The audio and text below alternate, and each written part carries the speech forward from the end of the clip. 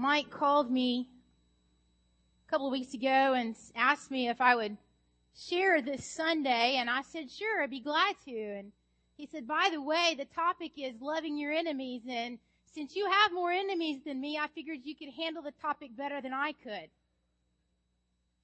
Yeah, I laughed too until this week, and then I find out that he was going around telling other people who were saying, so, the topic's love your enemies next week. He goes, yeah, I handed it off to my wife. She's got more enemies than I do, so she's going to be speaking. So, here's the deal. A, you can either pray for me, because apparently I've got some desperate enemy problem, or B, you can pray for my husband, who seems to be dangerously in denial of his own heart issues. He will be back here next week and sharing a message with you, maybe, if he gets his heart right with God. We'll see. Here's what we're going to do. We're going to dive in deep. I want you to go ahead and turn, if you got your Bible, to Luke chapter 6, or if you're going to bring it up on your phone, on your app, go ahead and find it. If you don't have either one of those, don't worry about it. The verses that we read will appear on the screen. But here's the deal. Here's the subject. Love your enemies. This is hard. This is hard to do. This is hard to teach. This is hard to hear. Love your enemies, it sounds like this overstatement maybe that Jesus made, okay? That we're just all supposed to just love everyone and just get along all real happy even when people around us aren't real lovable, and it's all just going to come out just easy as pie, like it's some delusional statement or idea that maybe he had. But Jesus is very well aware that when he made this statement to love your enemies, that he was saying it to an audience, that what he said was unconventional, that the general population had a different idea. In Matthew, he says it this way to them. He says, look, you've heard it said this way, love your neighbor, but hate your enemies. And everybody around him is going, yeah, we've heard it put that way before. Love your neighbor, hate your enemies. Yeah, we're tracking with you, Jesus. And then Jesus drops this bomb into their thinking, and he's saying, no. Here's what I want you to do. I want you to love your enemies. See, what they had done is they had taken what had been written in law that said, love your neighbor as yourself. And they had taken out part that they didn't really like, and they put in a part that they wanted, so it was kind of a convenient little neat package for them that sounded something like this. Love your neighbor, hate your enemy. And Jesus is going, nope, wait a minute. I want you to love your enemy. And he's going for this radical, kind of revolutionary shift in their heart. That what he's wanting to create in our hearts is this. He's wanting to create in the invisible this place where we are believing and we are receiving God's love for us in such a way that we're learning to love ourselves and see ourselves as God loves us in the invisible, so that in the visible it's being overflowed, it's being pouring out onto our neighbor and also to our enemies. So he makes this statement, love your enemies. And the thing about this statement is it's not a suggestion. It's not like, if you could kind of work it out and squeeze it into the relationship, with your enemies, and if it's just kind of convenient for you in that circumstance, could you love your enemies a little bit? It's not a suggestion that he makes. Actually, what it is it's a command that he's making to us. Now, here's the deal is I know that as you're listening to what I'm saying, and as we go further into this message, I already know what you're going to be thinking. Not because I'm psychic or anything like that, okay? I wasn't listening in the car when you came, but because I've sat on that side of this message. I've heard this plenty of times in my heart, and I can tell you the thoughts that went through my mind as someone was telling me the things that I'm going to be telling you, so I'm just going to tell you what they are. And I want you to begin to recognize that voice that creeps up into your head. Here's some of these things that you might think as I'm saying, as we go through this message, love your enemies, you might be thinking, I can't. You have no idea how much they hurt me.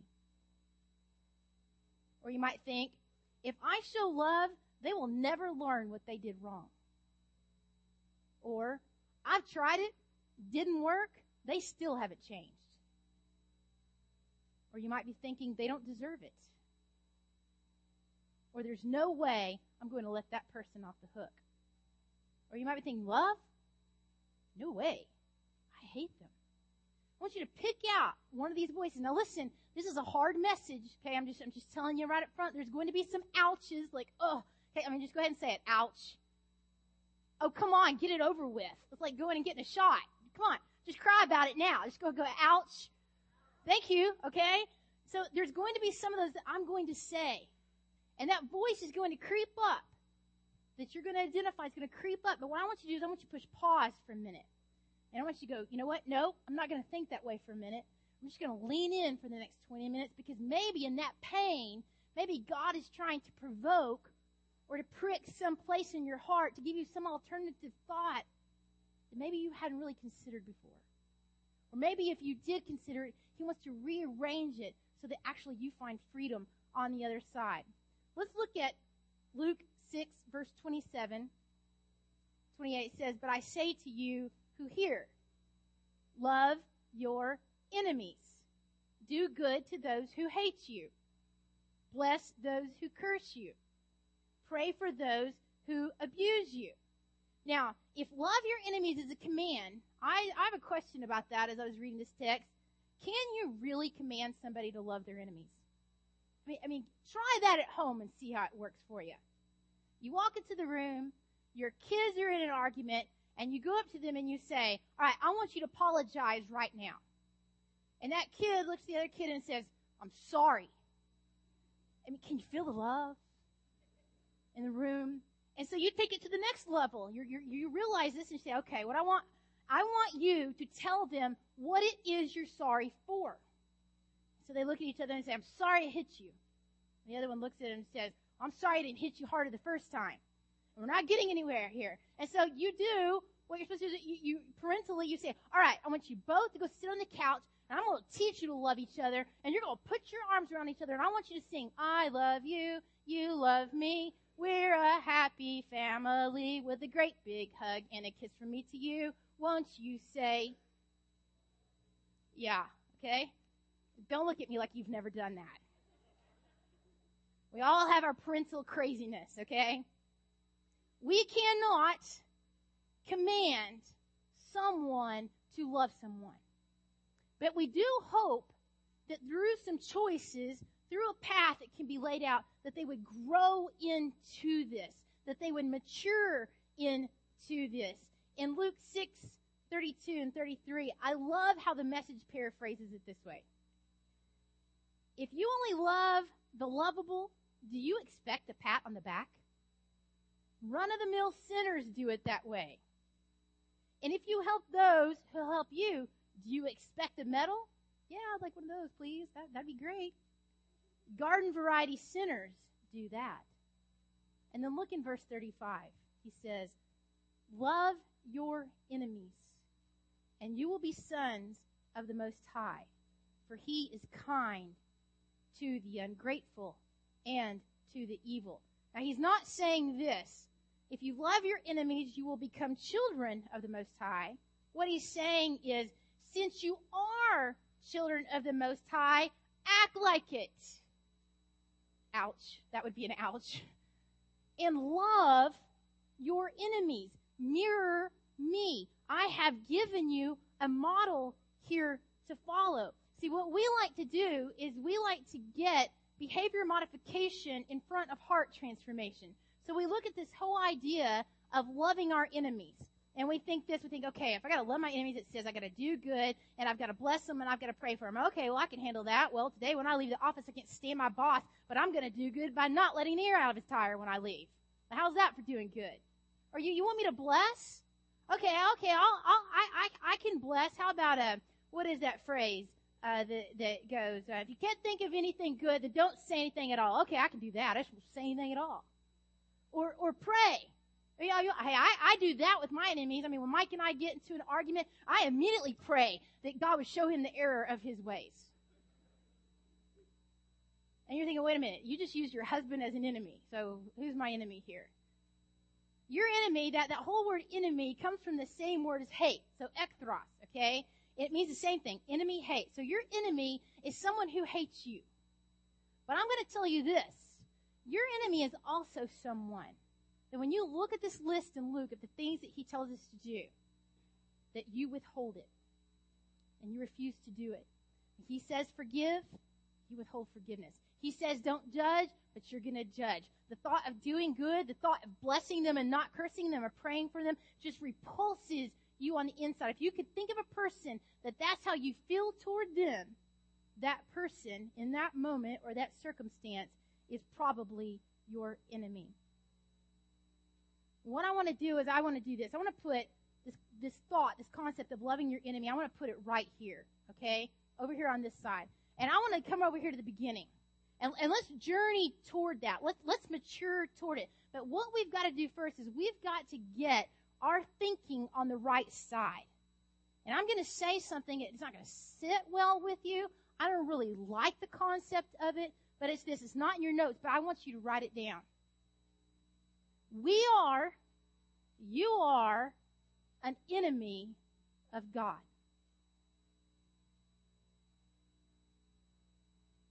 In Colossians 1:21, it says, you were far away from God. You were his enemies. Now, listen, I don't think of myself very often as an enemy of God, or as Paul says, the chief of all sinners.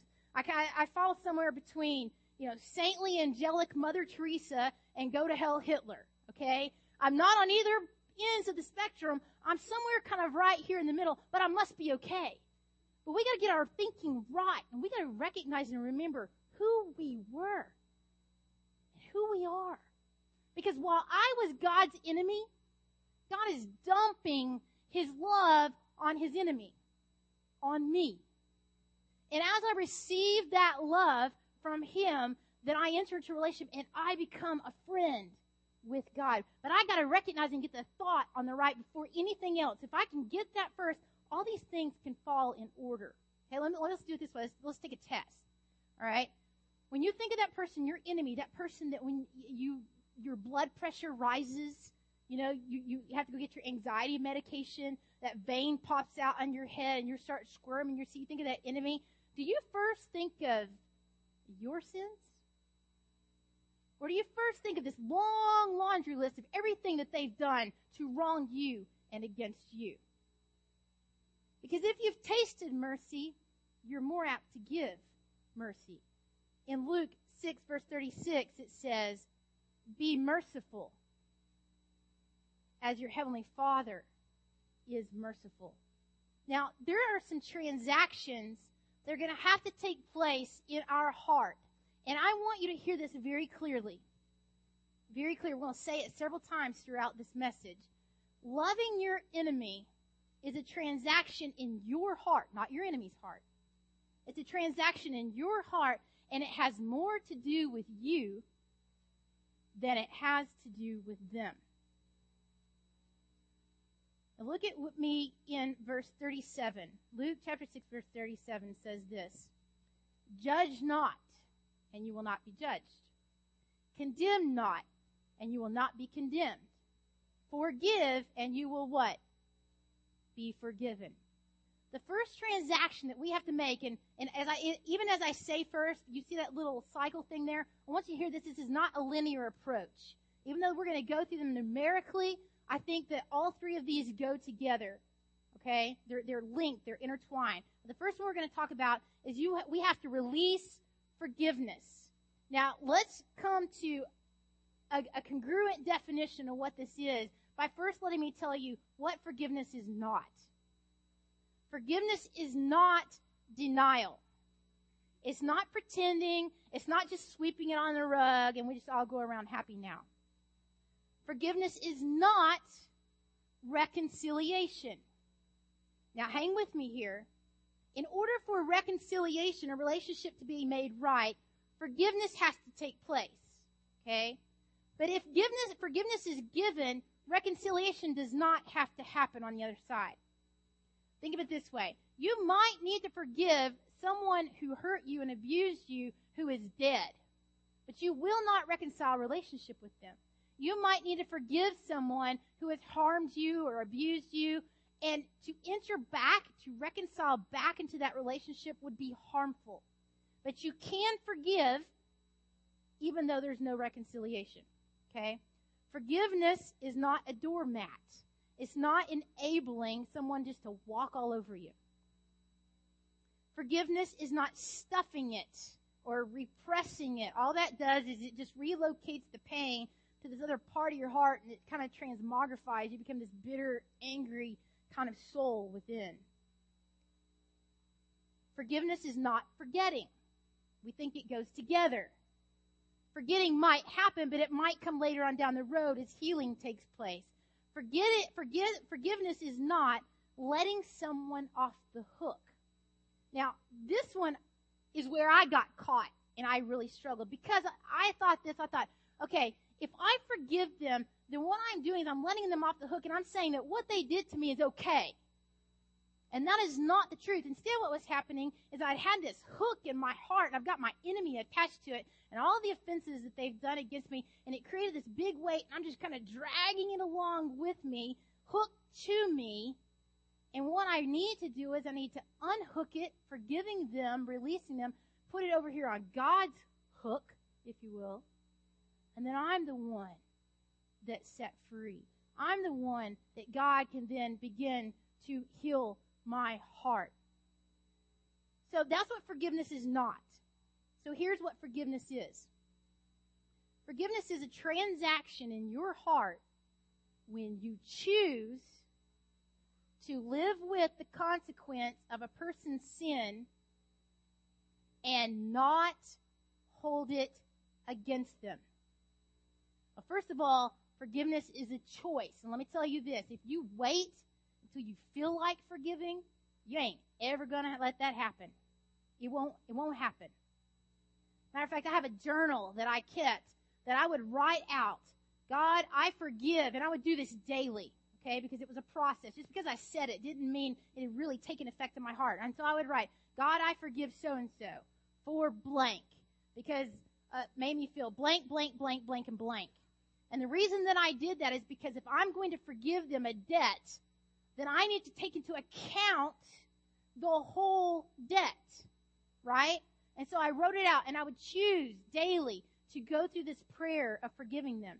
You know, Peter came to Jesus, and this whole idea of forgiving, loving your enemies, and so forth, and Peter asked Jesus about this. I don't know, how often am I supposed to forgive? And Jesus tells him his story. He said, look, Peter, look, the kingdom of God is like this. There's a king, and he has these servants, and all these servants owe the king this debt. Well, there was this one servant who owed the king, it says, 20 years worth of wages. So let's just say that a year's salary is $40,000. Okay, so 20 years worth. He owes the king $800,000. And the time has come to pay their debt. And the guy comes to the king and he doesn't have it. His pockets are empty. And the king says, well, then you are to be arrested and to haul off to jail. And the guy throws himself down and he's pleading for mercy before the king, saying, I don't have it. I'm sorry. Please have mercy. Please be patient. And the king says, I want you to get up. Your debt is forgiven. You owe nothing. Peter, that's what the kingdom of God is like. But then the servant, he goes out in the corridors, and all the other servants are lined up to come before the king, and he sees this guy that he knows who owes him a day's wages, about $100. And he goes up to that guy, grabs him by the throat, and he chokes him. He says, you pay me what you owe me. And that guy's like, I don't have it. Please forgive me. Please have patience. Please have mercy. And the wicked servant says, I'm not having mercy. You go spend time in jail, and his tail is hauled off into prison. And all the people around are watching what just took place. They just saw this guy. You just forgiven? And the king gave you mercy for this huge debt that you had, and you couldn't forgive this little bitty thing over here? This man who owed you? So they go before the king, and they tell the king everything that happened. The king is irate. The king says this, Matthew chapter 18, he says, you wicked servant, I forgave you all that debt because you pleaded with me. And should not you have had mercy on your fellow servant as I have had mercy on you? And in anger, his master delivered him to the jailers until he could pay all his debt. So also, my heavenly Father will do it to every one of you if you do not forgive your brother from your heart. Listen to me. Withholding forgiveness from someone is like crawling into your own little personal jail cell and locking the door. You are the one that ends up in prison. Say this with me. Loving my enemy has more to do with me than it does with them. Another transaction that has to take place is releasing judgment. The judgment is this place in your heart when you have been wrong. It's like insurrection. It's like mutiny of the heart almost. It's this place that instinctively what we do is we just kind of want to move God out of the way. I know that you're just. I know that you're judge. But could you just kind of move over here to the seat? Because I'm taking the throne of the seat of judgment right now. Because somebody has wronged me, and I'm going to make them pay. Matter of fact, what I'd like to do is I'm going to play the part of the prosecuting attorney. And I'm going to bring the case against them. But I'd also like to play the part of the defense attorney so I can protect myself. And if it's all right with you, I'd also like to be the jury so I can hear what's going on and come to the sentence of guilt. And then I want to also be the judge so I can cast that sentence. And then, really also what I personally like to be is I'd also like to be the executioner to make sure they get what they deserve. And what happens is when we take this seat of judgment, we move God out of the place that he should be because we think we see their problem clearly. We see all the guilt. We see the wrong that they have done. And you know what? You really might. You might be quite accurate in your assessment of everything that they've done wrong to you. But when God sits in the seat of judge, he sees their wrong, he sees their sin, and he loves them. When we sit in the seat of judge, we see their guilt, we see their wrong, and we get annoyed, and then we get angry, and then we become bitter, and then we become resentful, and then we become hateful. And you know what we just did? We just stepped into sin. Let me say it to you this way. Listen to this, because this is maybe just a generic kind of common phrase that you might hear if somebody had wronged me. Okay, I may come to you and I may say, you will never guess what they just did. I mean, I'm so sick of their temper. I mean, they just fly off the handle. They just get angry, and they're just hateful, and they're just bitter. And can you hear the judgment? But can you also hear the place now where they're angry and they're bitter, and it's beginning to give birth within my own heart? What judgment does is judgment boomerangs around, and we assess that person's hardness of heart, but it comes right back around, and our heart becomes hard in the process. And Jesus is saying, I don't want you to be in those chains. Release the judgment. The third thing that you have to release is revenge. Revenge is that place that we are going to make them pay. As if we're going to shock their heart to repent. And even if they don't repent, we don't really care because at least we got it off of our chest, right? We were at another church, and I was leading this program and making some decisions, and there was a person who came who did not like the way I was leading it. They did not like the decisions that I was making. They pretty much came and told me all about it. They began to accuse me of things. They began to falsely say things that were not true. There's two other people that heard this conversation, and they came in to the room to kind of diffuse the situation.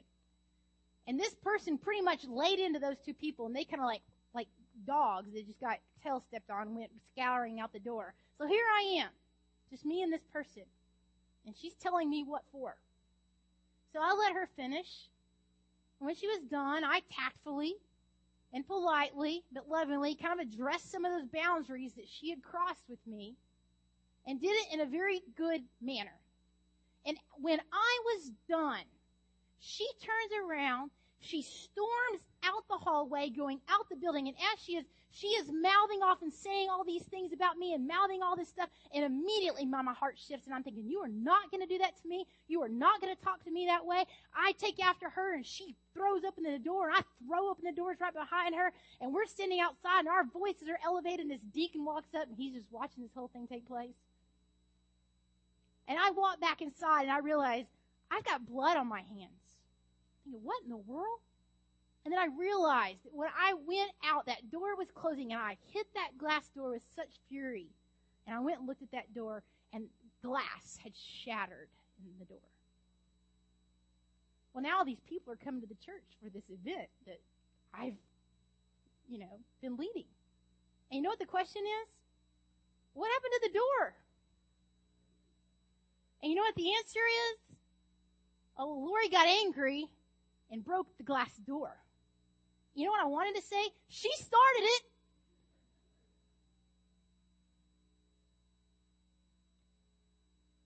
There's a verse in Romans that says this: never take your own revenge, beloved, but leave room for the wrath of God. For it is written, vengeance is mine, and I will repay, says the Lord. You see what happens is these transactions of releasing forgiveness, releasing judgment, and releasing vengeance is we invite God into this process in our heart. And it doesn't have anything to do with our enemy. It has everything to do with me. And I invite God into this process. And in this process, you know what happens? He begins to transform my heart in this process. He unlocks a power. He unleashes His presence. Where the Holy Spirit is, His presence is, and there is freedom there. Say this with me. Loving my enemy has nothing to do with me, or has more to do with me. Don't you say that. Has more to do with me than it does with them. We watched a musical in our house not too long ago, Les Miserables, and I was thrilled because the men in my house actually stayed awake for the whole thing. And the story is great, but there's a character in there, Jean Valjean. I love just saying that. Just a romantic, just saying it. And he's this beaten down, soul destroyed. He's being chased, oppressed by his enemy. He's wandering aimlessly. He's distraught. He's homeless. He's hungry. And he comes up to this place where a priest finds him. There's something that within us that to do good to our enemy, to bless them. There's something within us that makes us think that's weak. And I want to tell you that it's actually powerful. We think that it's passive.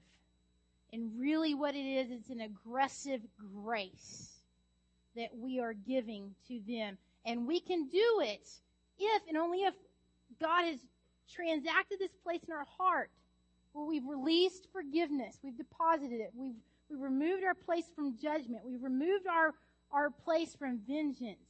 Then we can begin to move toward these places, not because of behavior modification, but because of a heart transformation. And we can then release praying for our enemy.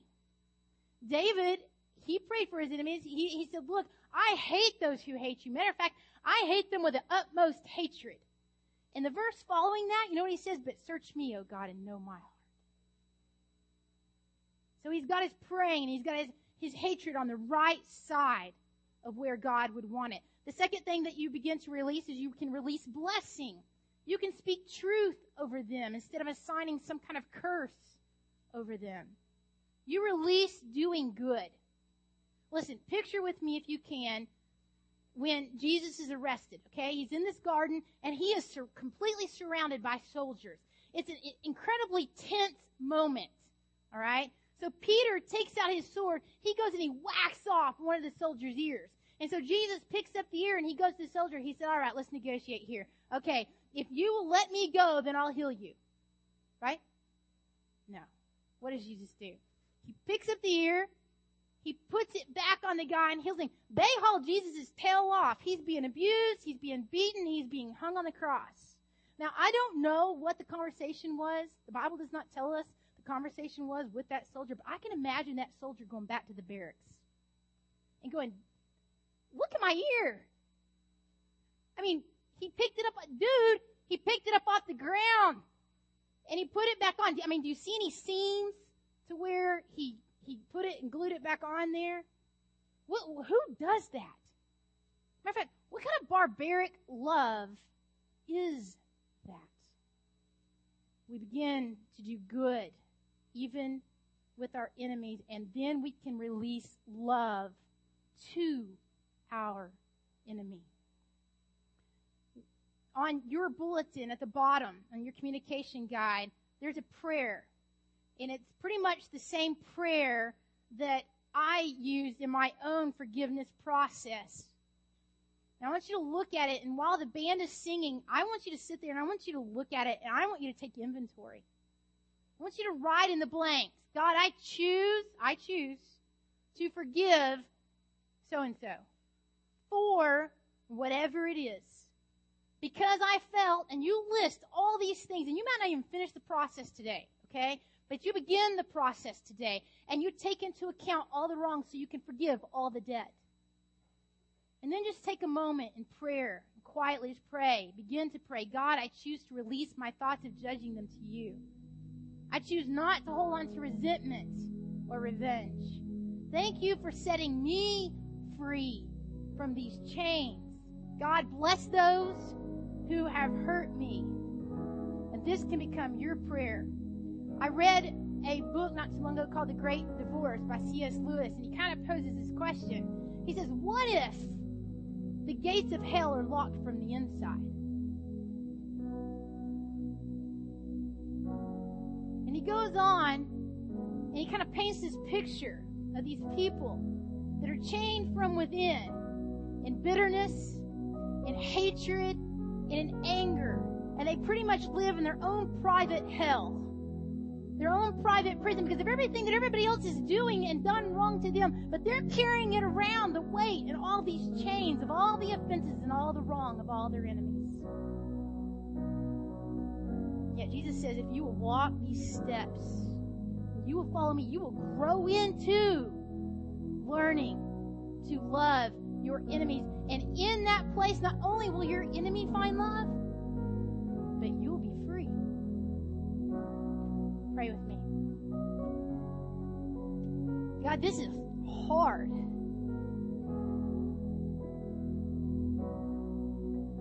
God, I pray right now. I just pray very bluntly and specifically that you would bring to mind people that we need to release, that we need to forgive. God, I know that there's a lot of pain in this room. Hurt, abuse, things, God, that should never have happened to anyone. And God, we don't have to continue to live in those places in our hearts.